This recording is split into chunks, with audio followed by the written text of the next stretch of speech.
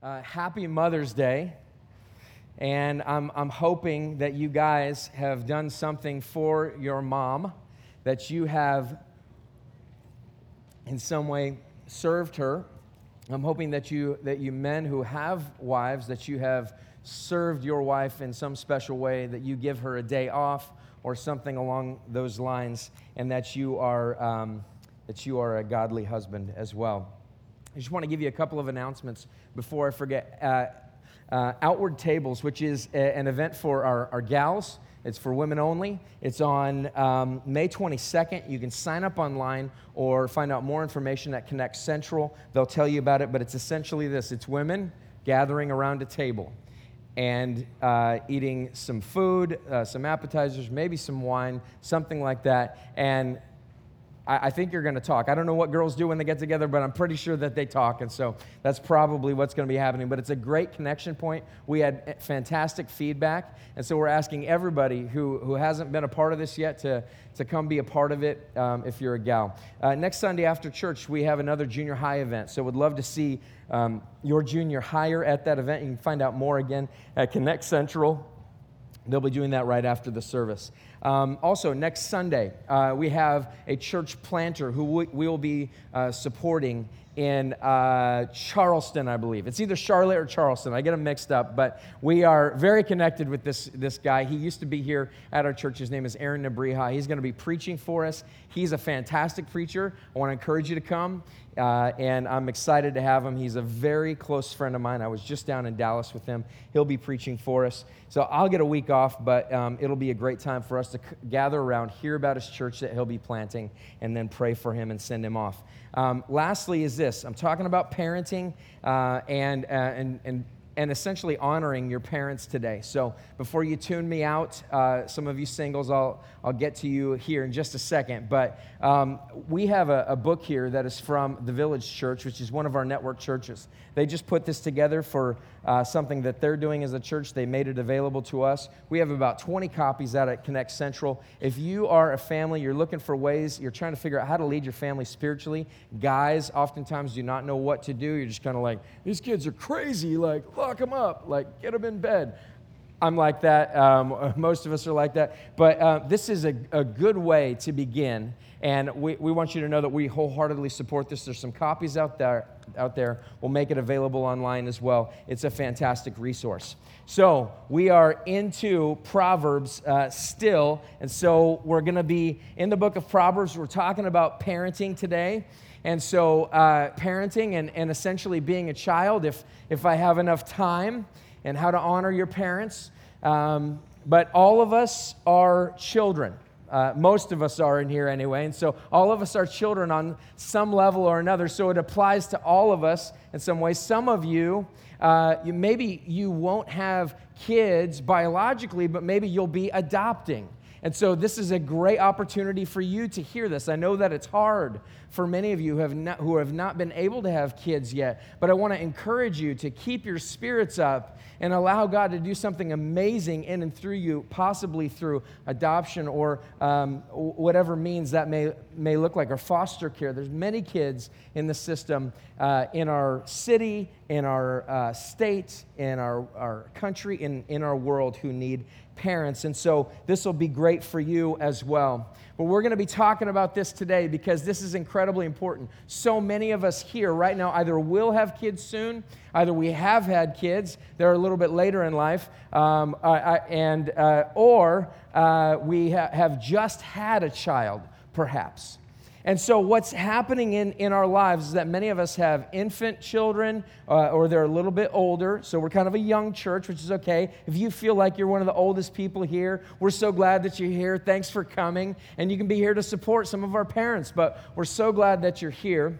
But what it looks like for us is that some of us are just kind of getting used to this whole parenting thing. We're trying to get used to what's happening in our homes. The craziness is starting to ratchet up a little bit, and stuff it might be going nuts a little bit. You're not sure when to begin. directing your child and what your responsibility is. And so we want to help you with that. The Bible gives at least, there's more, but at least 2 great examples of really horrible parenting. And so we'll start with the negative first. And the first one is out of 1 Samuel chapter 2.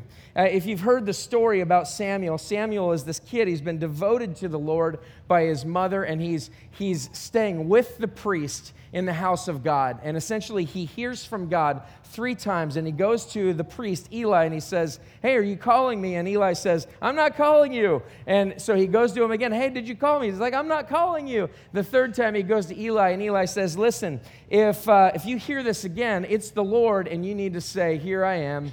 I'm ready to hear from you,'" essentially. And so that's what Samuel does. And so what's happening is that God is calling a new man of God because Eli has been a horrible priest. And it says in 1 Samuel chapter 2, verse 12, it says this, "Now the sons of Eli were worthless men. They did not know the Lord." And I want to point that out to you because of this, because Eli is a priest. And he's in the church all the time. And his kids are in the church all the time. And so if that guy can be a priest and his kids cannot know the Lord, then you could be attending church, you could be a part of church, and your kids may not know the Lord. And so one day, you'll come to the youth pastor here at Outward Church, and you'll say, "I can't understand it. I don't know why my child has done this." And the thing that you need to understand is there is no guarantee that because you dedicated your children and because you even just attended church, that somehow that they are going to grow up and do what's right. So Eli had worthless men. They were worthless sons. They did not know the Lord, even though their daddy was a priest. It's a horrible story. And it goes on in 1 Samuel 2, verse 22. "Now Eli was very old, and he kept hearing all that his sons were doing to all Israel, and how they lay with the women who were serving at the entrance to the tent of meeting." So here this guy Eli is. He's a priest. He knows what his kids are doing. I mean, they're having sexual relationships with women who are at the church. I mean, they're at the church building. He's hanging out with the greeters. And these 2 sons, Hophni and Phinehas, are hanging out with the greeters at the door. They're committing egregious sinful acts. And what does Eli do? And he said to them, this is what he says to them.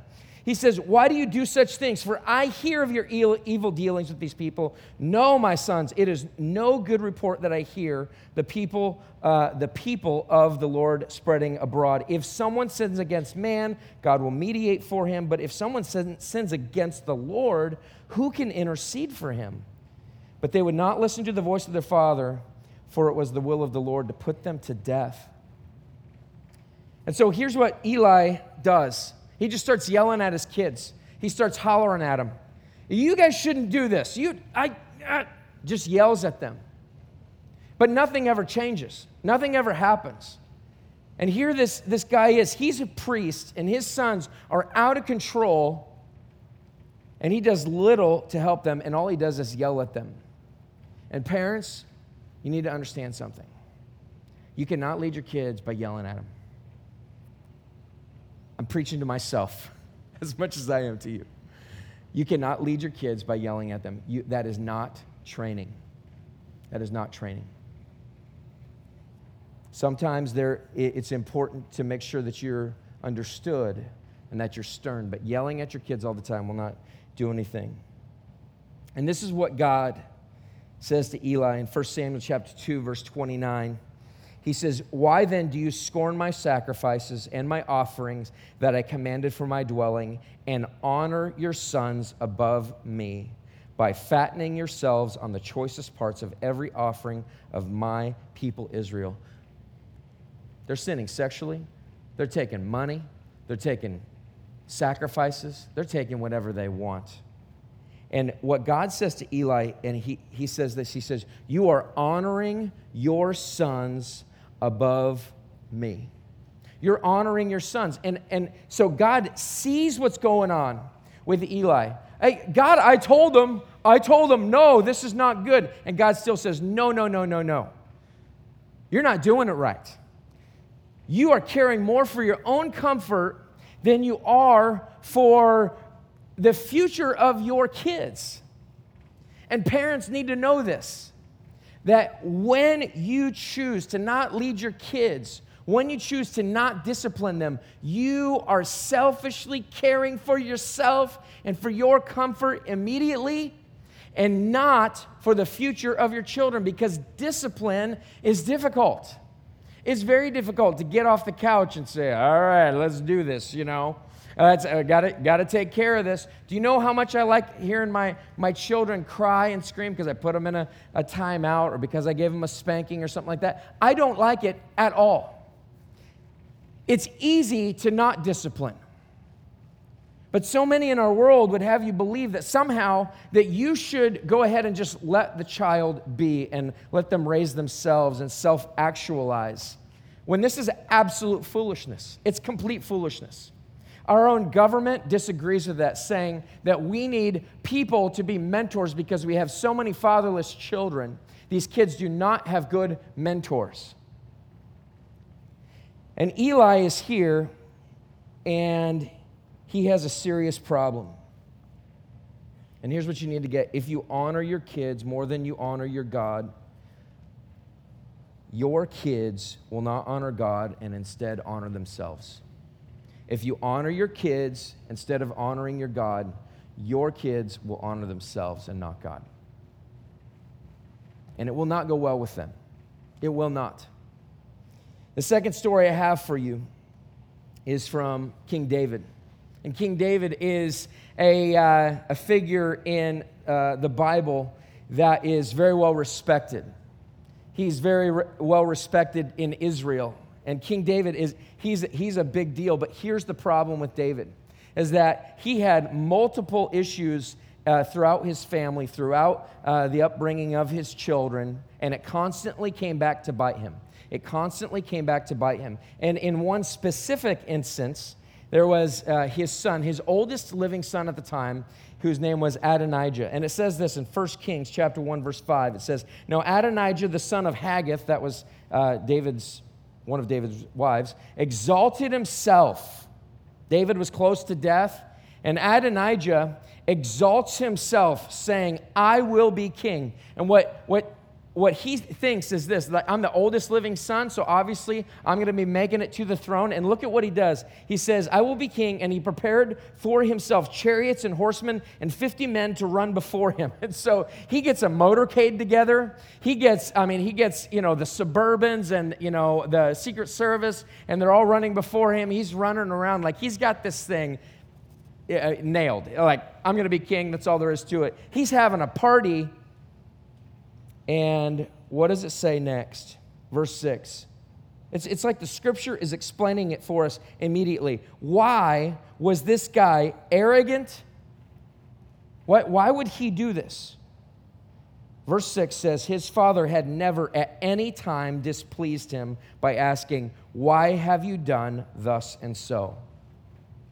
And the second reason was this: he was also a very handsome man, and he was born next after Absalom. So he is arrogant, he's affluent, and he's hot. He's attractive. This guy, he's a looker. He's a looker, and he's thinking, I belong on that throne. But what it says is this, is that where's the fault for all this stuff? Where's the fault? It's on David, this respected king. And his father had never at any time displeased him by asking, "Why have you done thus and so?" David never says no. He doesn't want to make him mad. Doesn't want to upset the child. And who knows what it is? He's too busy. I'm sure that's part of it. He's got a lot of work to do. He's got a kingdom. He's got all kinds of things happening in his life. It's coming down to this. It's that I just don't want to take the time to do that. I get home from work, and I don't want to discipline. And David, his father, never says, "You will not do that in my home, son." He never confronts his arrogance and says this: "Look, bro, I see that you have this nice flowing hair, that you're a good-looking guy, But I just want to help you understand something, that God opposes the proud, but he gives grace to the humble. And you will not act arrogantly in my home. You will not act like you have it all together because you're so affluent, because you're King David's son. David never did this. He never displeased him. Always gave him what he wanted. And so here we have two examples of egregious problems. And ultimately, Adonijah was put to death because of his arrogance, because he presumed. And it falls back on the father. It falls back on David. It falls back on the parents. If you're going to avoid the mistakes of Eli or King David, you must understand something. And that is that your training of your child must be intentional. It must be intentional. If you are not intentionally thinking through these things, if all you're ever doing is reacting to stuff that's going on in their lives, like Eli, this is not good, you should not have done this. But the time to tell his sons, hey, don't have sex with the women that are greeting, right? The time to do that was well in advance. There were other signs of that. There were other things that were going on. And what's happening with our kids is this, is that our kids and the way that they act and their spirituality and the way that they honor you is caught more than it is taught. You can teach them, but it is caught. They can catch onto what you're struggling with. They can catch onto what's happening with you, and they can exhibit those same exact traits. So who knows what was going on in Eli's life? But you've got to be intentional if you're going to lead your kids. Proverbs 22:6 says this, train up a child in the way he should go, and even when he is old, he will not depart from it. So this isn't just like an assurance, like before he dies, if you train him well, he's going to flip a switch. He's not going to be a moron anymore. No, that's not what it's saying. It's saying this. It's saying that if you train up your child, when he gets older and as he lives life, as she lives life, they will not depart from it. Now, we do know of circumstances where we've had great parents, godly parents, and kids who've gone off the rails. We've seen it. It happens all the time. It's devastating, especially to those parents. Somebody who is he's a great friend of mine, was on our board for a while. He is a great man of God, and he has, I want to say, 2 or 3 other kiddos who are walking with Jesus, and one that did not. Just didn't. And he was constantly pursuing this child, trying to develop a relationship with the child, and just couldn't. Sometimes these things go off the rails. Proverbs is not giving promises, it's giving probabilities. It's saying that this is the way that God designed this world, but sin has corrupted it, and it can corrupt those things. However, if you participate with God's design, if you participate with the way that God has intended our life to work, things will go better for you. If you're going to avoid the mistakes of Eli or King David, you're going to have to train your child. You're going to have to put forethought into it. You've got to think about it. Some of you have brand new babies. It's your first child. You're going to have to put forethought into this. It'd be good for you and your wife or you and your husband to talk about what it looks like to discipline well, and what it looks like to, what do you think about this? What do you think about that? Maybe you should read a parenting book, something along those lines. You need to be preemptive rather than just reactionary. For sure, you need to react well, but preemptive work is going to do so much for you. Preemptive work, and we'll get into that in just a second. Proverbs 29, verse 15 through 17. The rod and reproof give wisdom, but a child left to himself brings shame to his mother. If you say, I am going to allow this child to develop into the person that he is or that she is, and I'm just going to kind of let this go, what you're going to find out is that this child will bring shame to the mother and the father, will bring shame to the home. If you just let it go, it's just going to go that way. God has intended that you would lead your kids, and when you don't, it's going to bring shame to your family. When the wicked increase, transgression increases, but the righteous will look upon their downfall. Discipline your son or daughter, and he will give you rest. He will give delight to your heart. The book of Proverbs is so much about disciplining your son or daughter.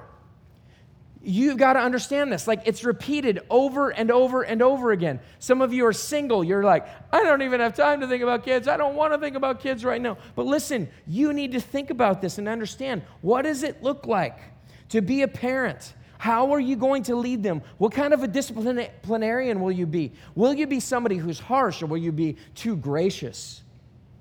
Will you be somebody who is thinking about the needs of your children and walking with that? If you don't, you will be leaving your child to himself or herself and bring shame on your family. This is the easiest way for you to say to your kids this: I don't love you. The easiest way to do this is to not discipline them. It's to not discipline them. You can read whatever you want on the interweb. You can listen to whoever you want. It does not matter. There are a number of people who are biblical, but there is so much advice out there that is such crud. It is such crud. Proverbs 13:24, whoever spares the rod hates his son, but he who loves him is diligent to discipline him. When we think about diligence, we're talking about working hard. Parenting is hard work. Lazy parents don't discipline. Lazy parents refuse to spank. I'm not saying, we'll get into that in just a moment before you freak out and call, DHS on me. I'm not sure it's even good to call. Never mind, I'm not going to say that right now. All right. Sorry, we'll strike that from the record. Sorry, if you work for DHS, we're so glad that you're here today. And thank you for serving our city and our what is this? It's a state. That's right. Okay. Yes.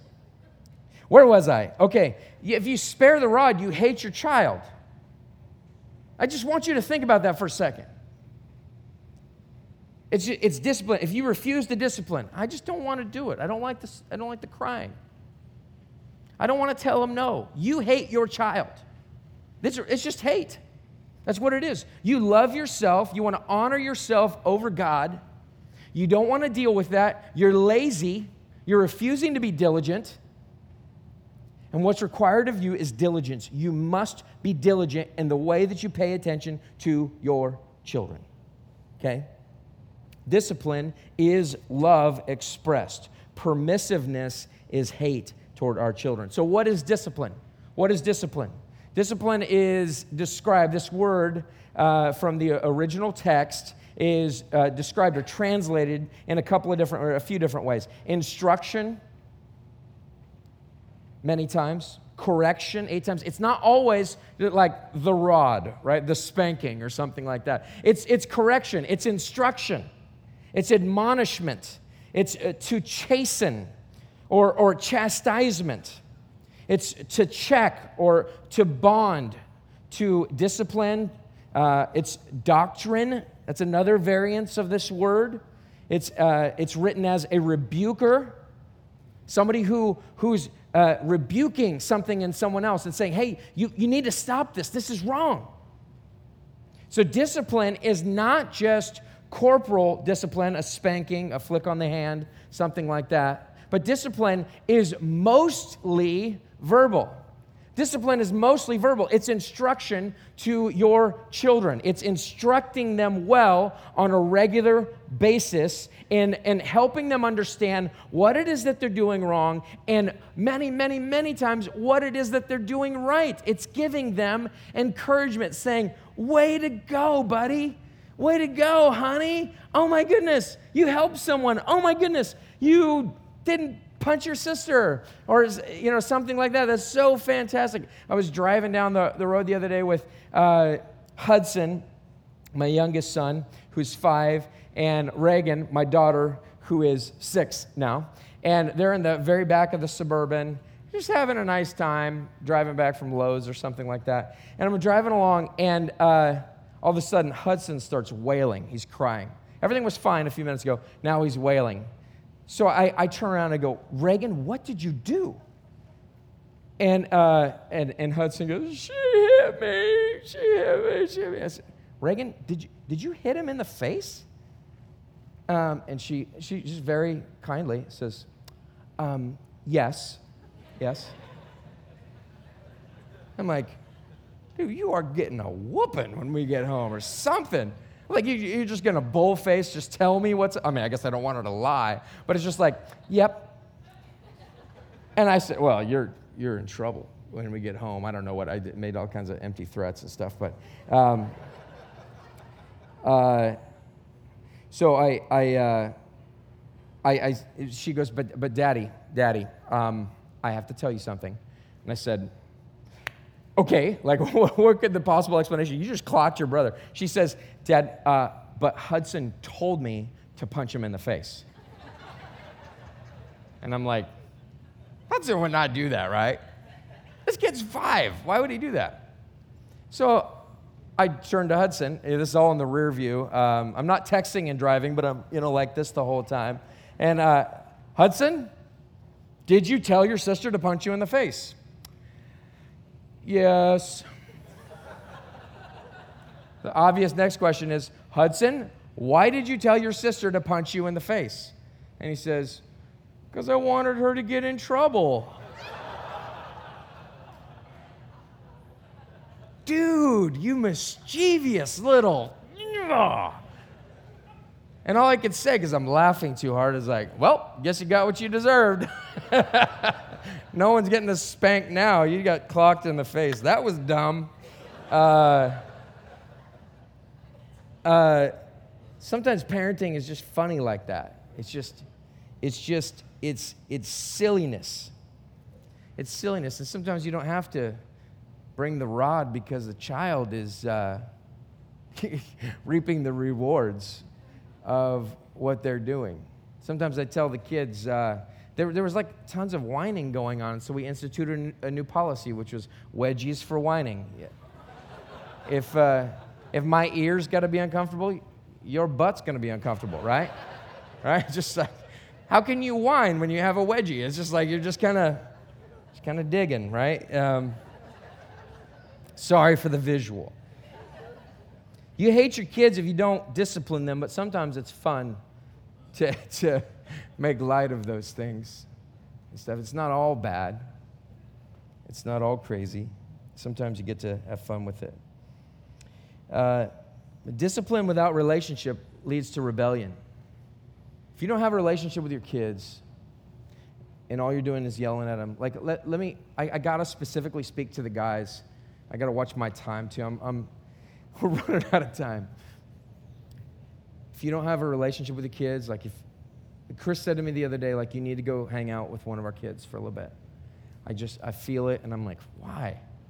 Like, not that I don't want to hang out with my child. Don't want to give you that impression, but I just was like, what's the big deal? And she's like, you need to go hang out with him. So I sit down with him, and we sit and have this long talk that, like, starts with discipline at school and ends with, I'm not sure I believe what the Bible has to say. And I'm like, wow, I wasn't expecting that. Okay. And he's bawling. He thought I was going to be so mad at him. He wouldn't tell me. I said, but I got to sit there and say to him, Bud, there's nothing that you could say to me that's going to make me angry with you. There's absolutely nothing. And he's thinking, okay, the one thing that you would want more than anything from me, and I do want that, is that I would love Jesus, and I'm just not sure I'm there yet. And I got to say, oh, buddy, I love you so much. I can't force you to love him. I can't force you to walk with God. Thank you so much for telling me that. Let's talk about it. Holy cow, how much time did it take for me to get to that? You don't know. It was probably 30 minutes, just individual time, sitting on the bed. Sitting on the bed. You know what that affords me? It affords me the ability to have relationship and to not get rebellion when there's discipline. Because discipline is for his good. I don't want him to be lazy in the future and lose his job because he refuses to finish things as a child. I don't want him to break the law all the time because I'm not holding him to the law right here and right now. I don't want him to lose his life because he acts foolishly. God has given these children to me as a blessing, and I get to honor that blessing by raising these kids and allow life to go much better for him and for me in the future.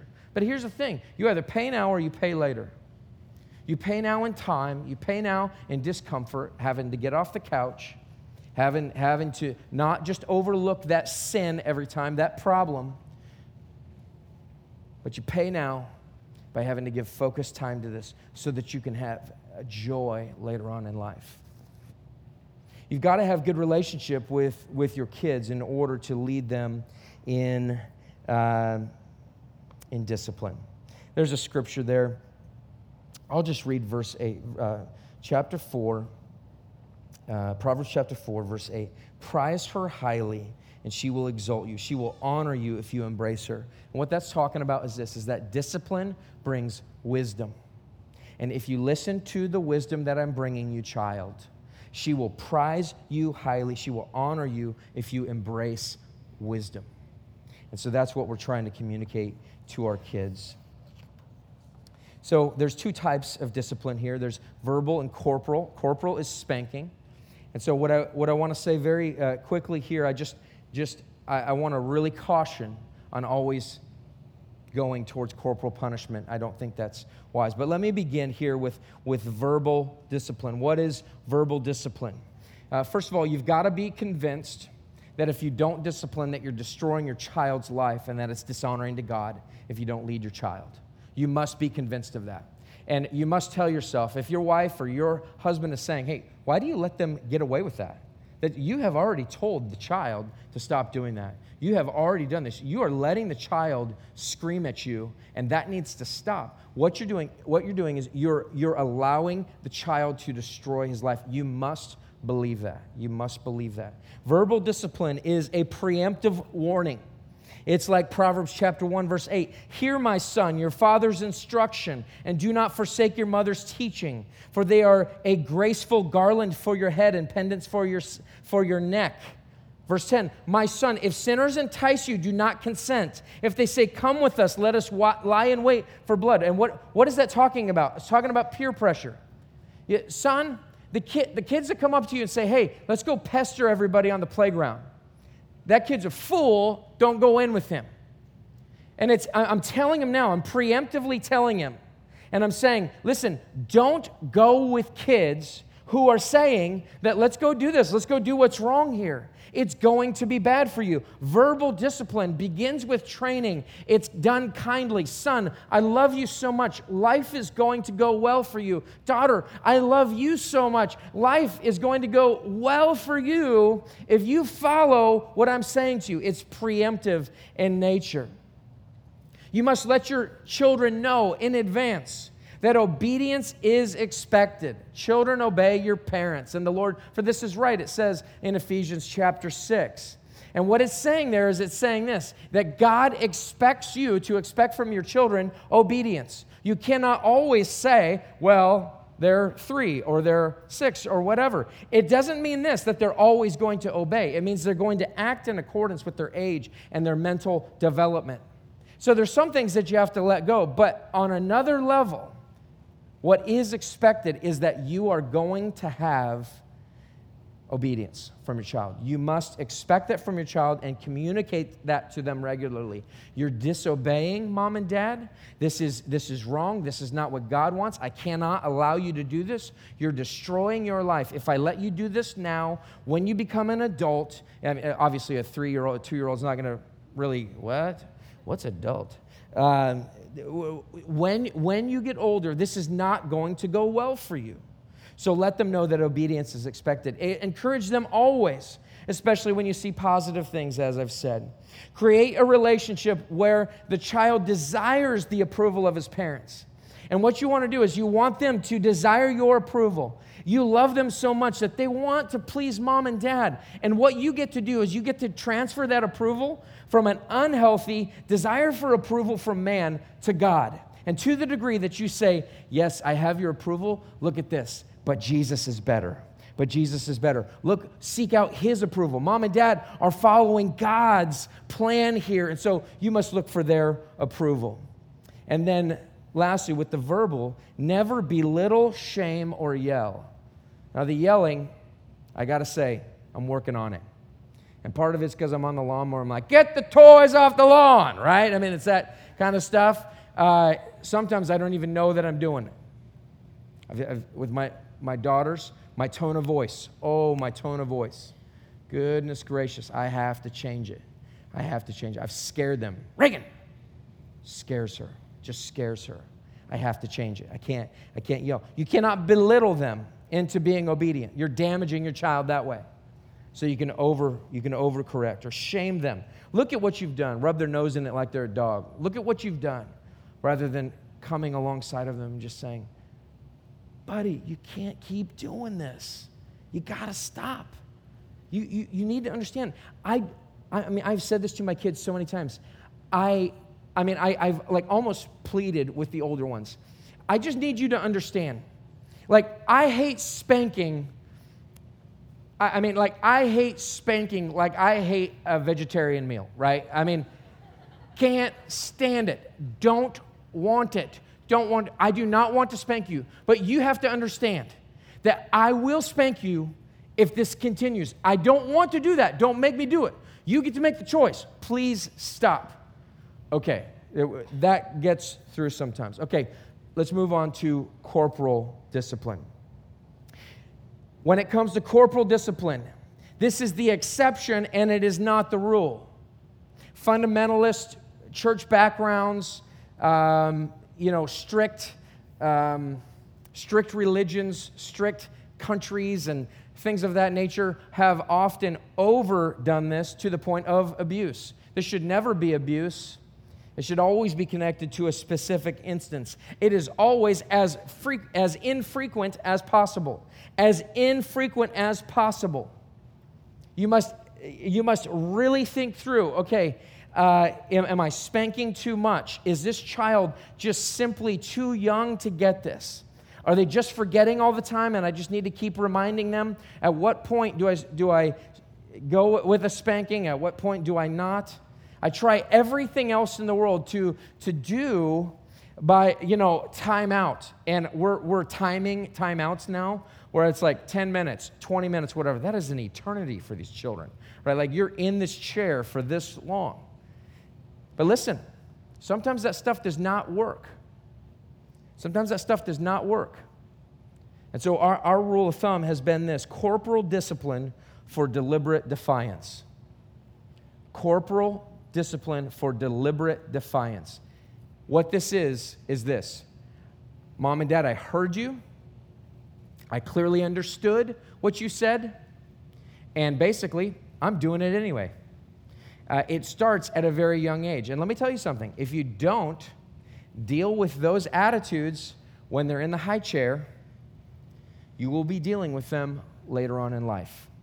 And they will get worse and worse and worse. You must deal with them at a young age. And I'm not talking about physical abuse, getting out a paddle and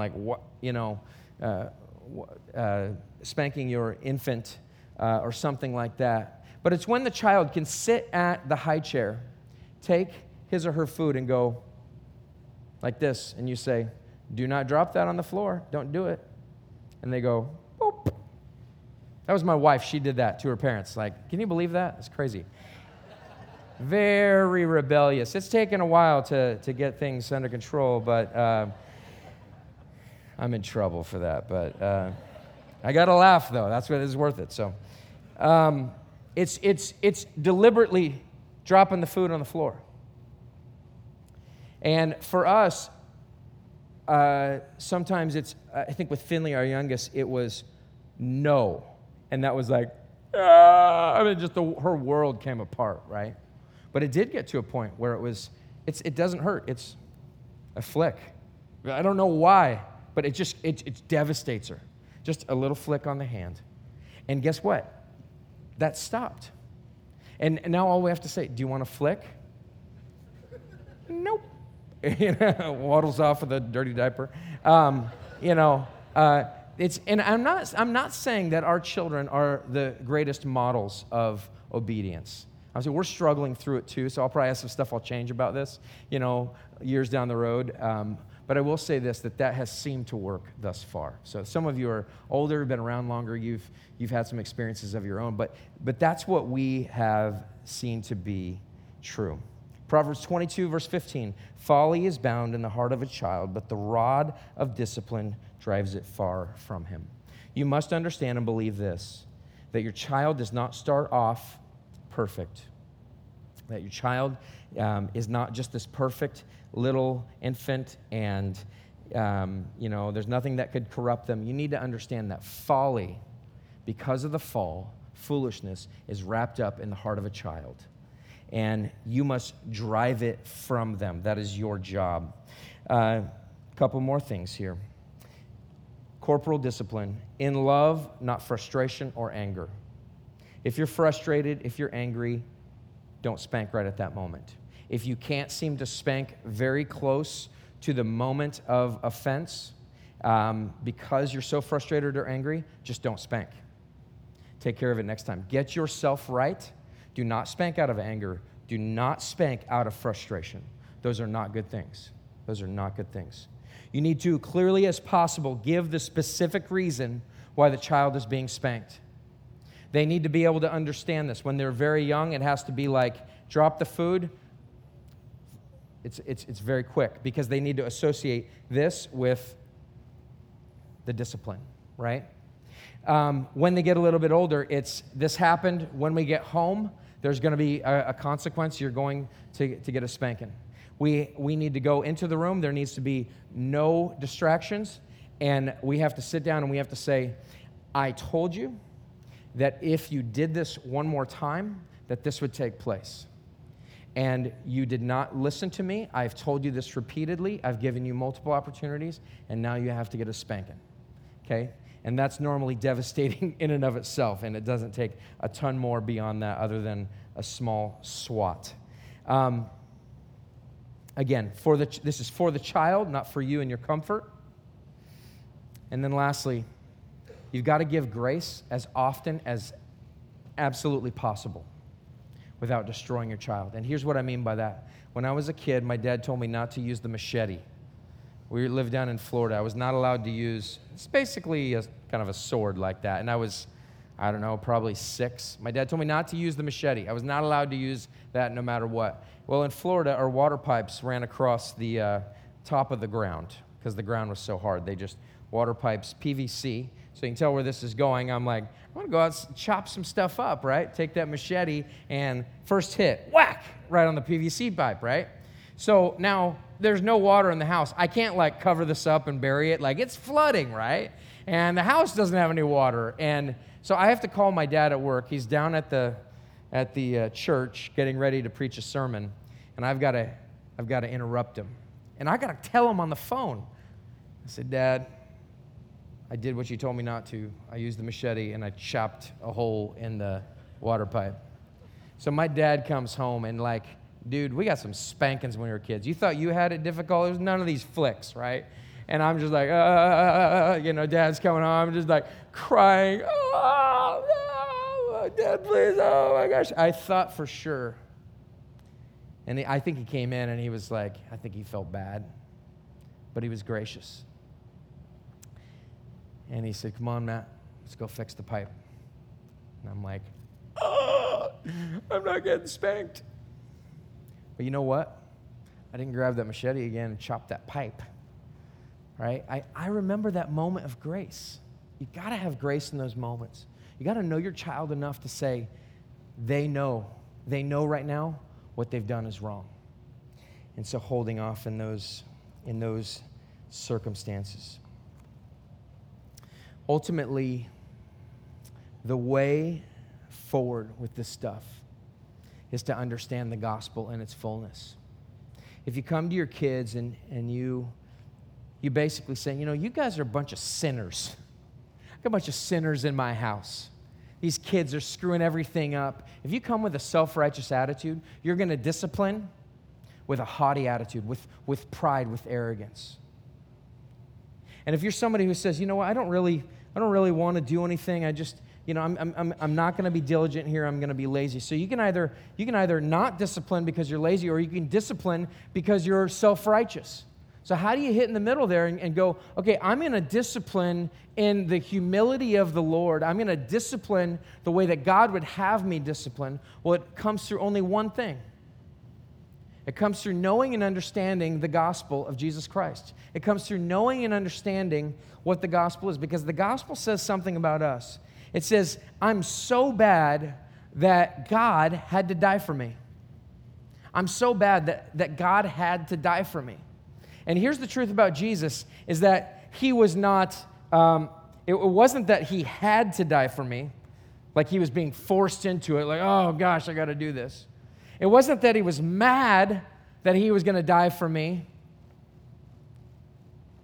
but it says that he was glad to die for me. It says in Hebrews 12:2, looking to Jesus, the founder and perfecter of our faith, who for the joy that was set before him endured the cross, despising the shame, and is seated at the right hand of the throne of God. And so here's how you can understand discipline with your kids. If you understand the gospel and you say, I'm a sinner, and Jesus didn't begrudgingly go to the cross for me. He didn't inconvenience himself begrudgingly. He wasn't forced into it like this helpless lamb necessarily. He went willingly, and more than that, for the joy that was set before him, this joy of glorifying God through this act of going to the cross, this joy that brought to him, God is being glorified because through his sacrifice on the cross, I am saved. I get to have resurrection. I get to have righteousness. And so what this is saying is this, is that like, if you don't have a picture of the gospel in your mind and say, you know what, Jesus did his work for me. He was diligent for me. He came to earth to come and allow me to be a part of his family so that God could be my father. If I don't see that, then you're always going to be lazy, not diligent in your discipline, or you're going to be overzealous. But the humility of believing the gospel says this: I'm a sinner in need of grace. My kids are no bigger of sinners than I am. We're just sinners. But because Jesus went to the cross for me, and because I look to him ultimately for my confidence, for my advice, for my wisdom, what he says is that I need to lead my kids in this way and model for them the humility that says, you know, son, sometimes I'm wrong. I was outside working. We were having people over soon, people from the church, and of course I'm yelling at my oldest son to I don't know, move some stuff. It keeps leaving toys on the patio, and I'm like trying to clean it off. I kept yelling at him, and I'm just going, I don't know how long my son's going to put up with me. I keep sinning against him. I just keep sinning against him. So I have to reflect on the gospel and just say this, like, if I sit here and act like I've done nothing wrong, then my son gets no picture of the gospel. But if I say to my son, like I did, and I don't like to make myself the hero and things, but I just want you to know that I had to humble myself. I hope this is an example to you men and to you women. And I had to say to him, hey, buddy, I'm sorry. He said, what are you talking about, Dad? I said, son, I've been yelling at you. I've been kind of angry today, and I'm sorry. He said, it's okay. We had a sidearm hug, and things are fine. Do you know what he knows? Dad knows that he's wrong. He knows that Dad is wrong about stuff. He might try to hide that and say, I'm never wrong. That's not a display of the gospel. That's just a way to make your kids hate you and say, Dad's always right about things. I can never be like Dad. But if I model for him, the reason why I can admit that I'm wrong in this instance, son, the reason why I can say I'm sorry is because the only way to Jesus is through humility, and that's the way that I live my life right now, and I want to welcome you into that same life. That's the only way to do it. It's only through the gospel. I have to wrap up, but I'm going to say this. If you had bad parents, there's one or two things, or there's something going on in your mind, and that is, or what you perceive to be bad parents. You've been living with that all of your life, and you've been saying, yes, see, yes, see, yes, see. They did that to me, and that's why I'm doing this. Do you know what? You're still a child. They're still controlling you. They're still dominating your life. You're still a child. If you had great parents and they didn't point to Jesus, but you're living in their shadow, and you're somebody who is, you can never measure up. You can never measure up. The scriptures say this, that you've got to honor your mother and father, that it may go well with you. So whether you liked your parents or whether you hated your parents, the scripture says this, that whether they disciplined you, whether they followed Jesus, whether they screwed up, or whether, it doesn't matter what it is, you've got to honor your parents. You've got to honor your parents. And when you honor your parents, when you forgive them, it shows this. It shows that you believe the gospel. It shows that you say, because Jesus has forgiven me of all my faults, I can forgive them. Because Jesus is God, I can look to him as my ultimate approval and not to my parents anymore. I no longer have to be a child. So for the single folks here, and I'm sorry I'm giving you the last 2 minutes of the sermon, you've got to honor your parents. And the way that you honor them is like today. You honor your mom, whether you like her or not. You got to love her. You got to honor her because she's your mom. Whether your dad abused you, something like that, and I realize that can be incredibly difficult and probably would take a lot of counseling. But ultimately, God still says you got to honor your parents. You got to honor your parents.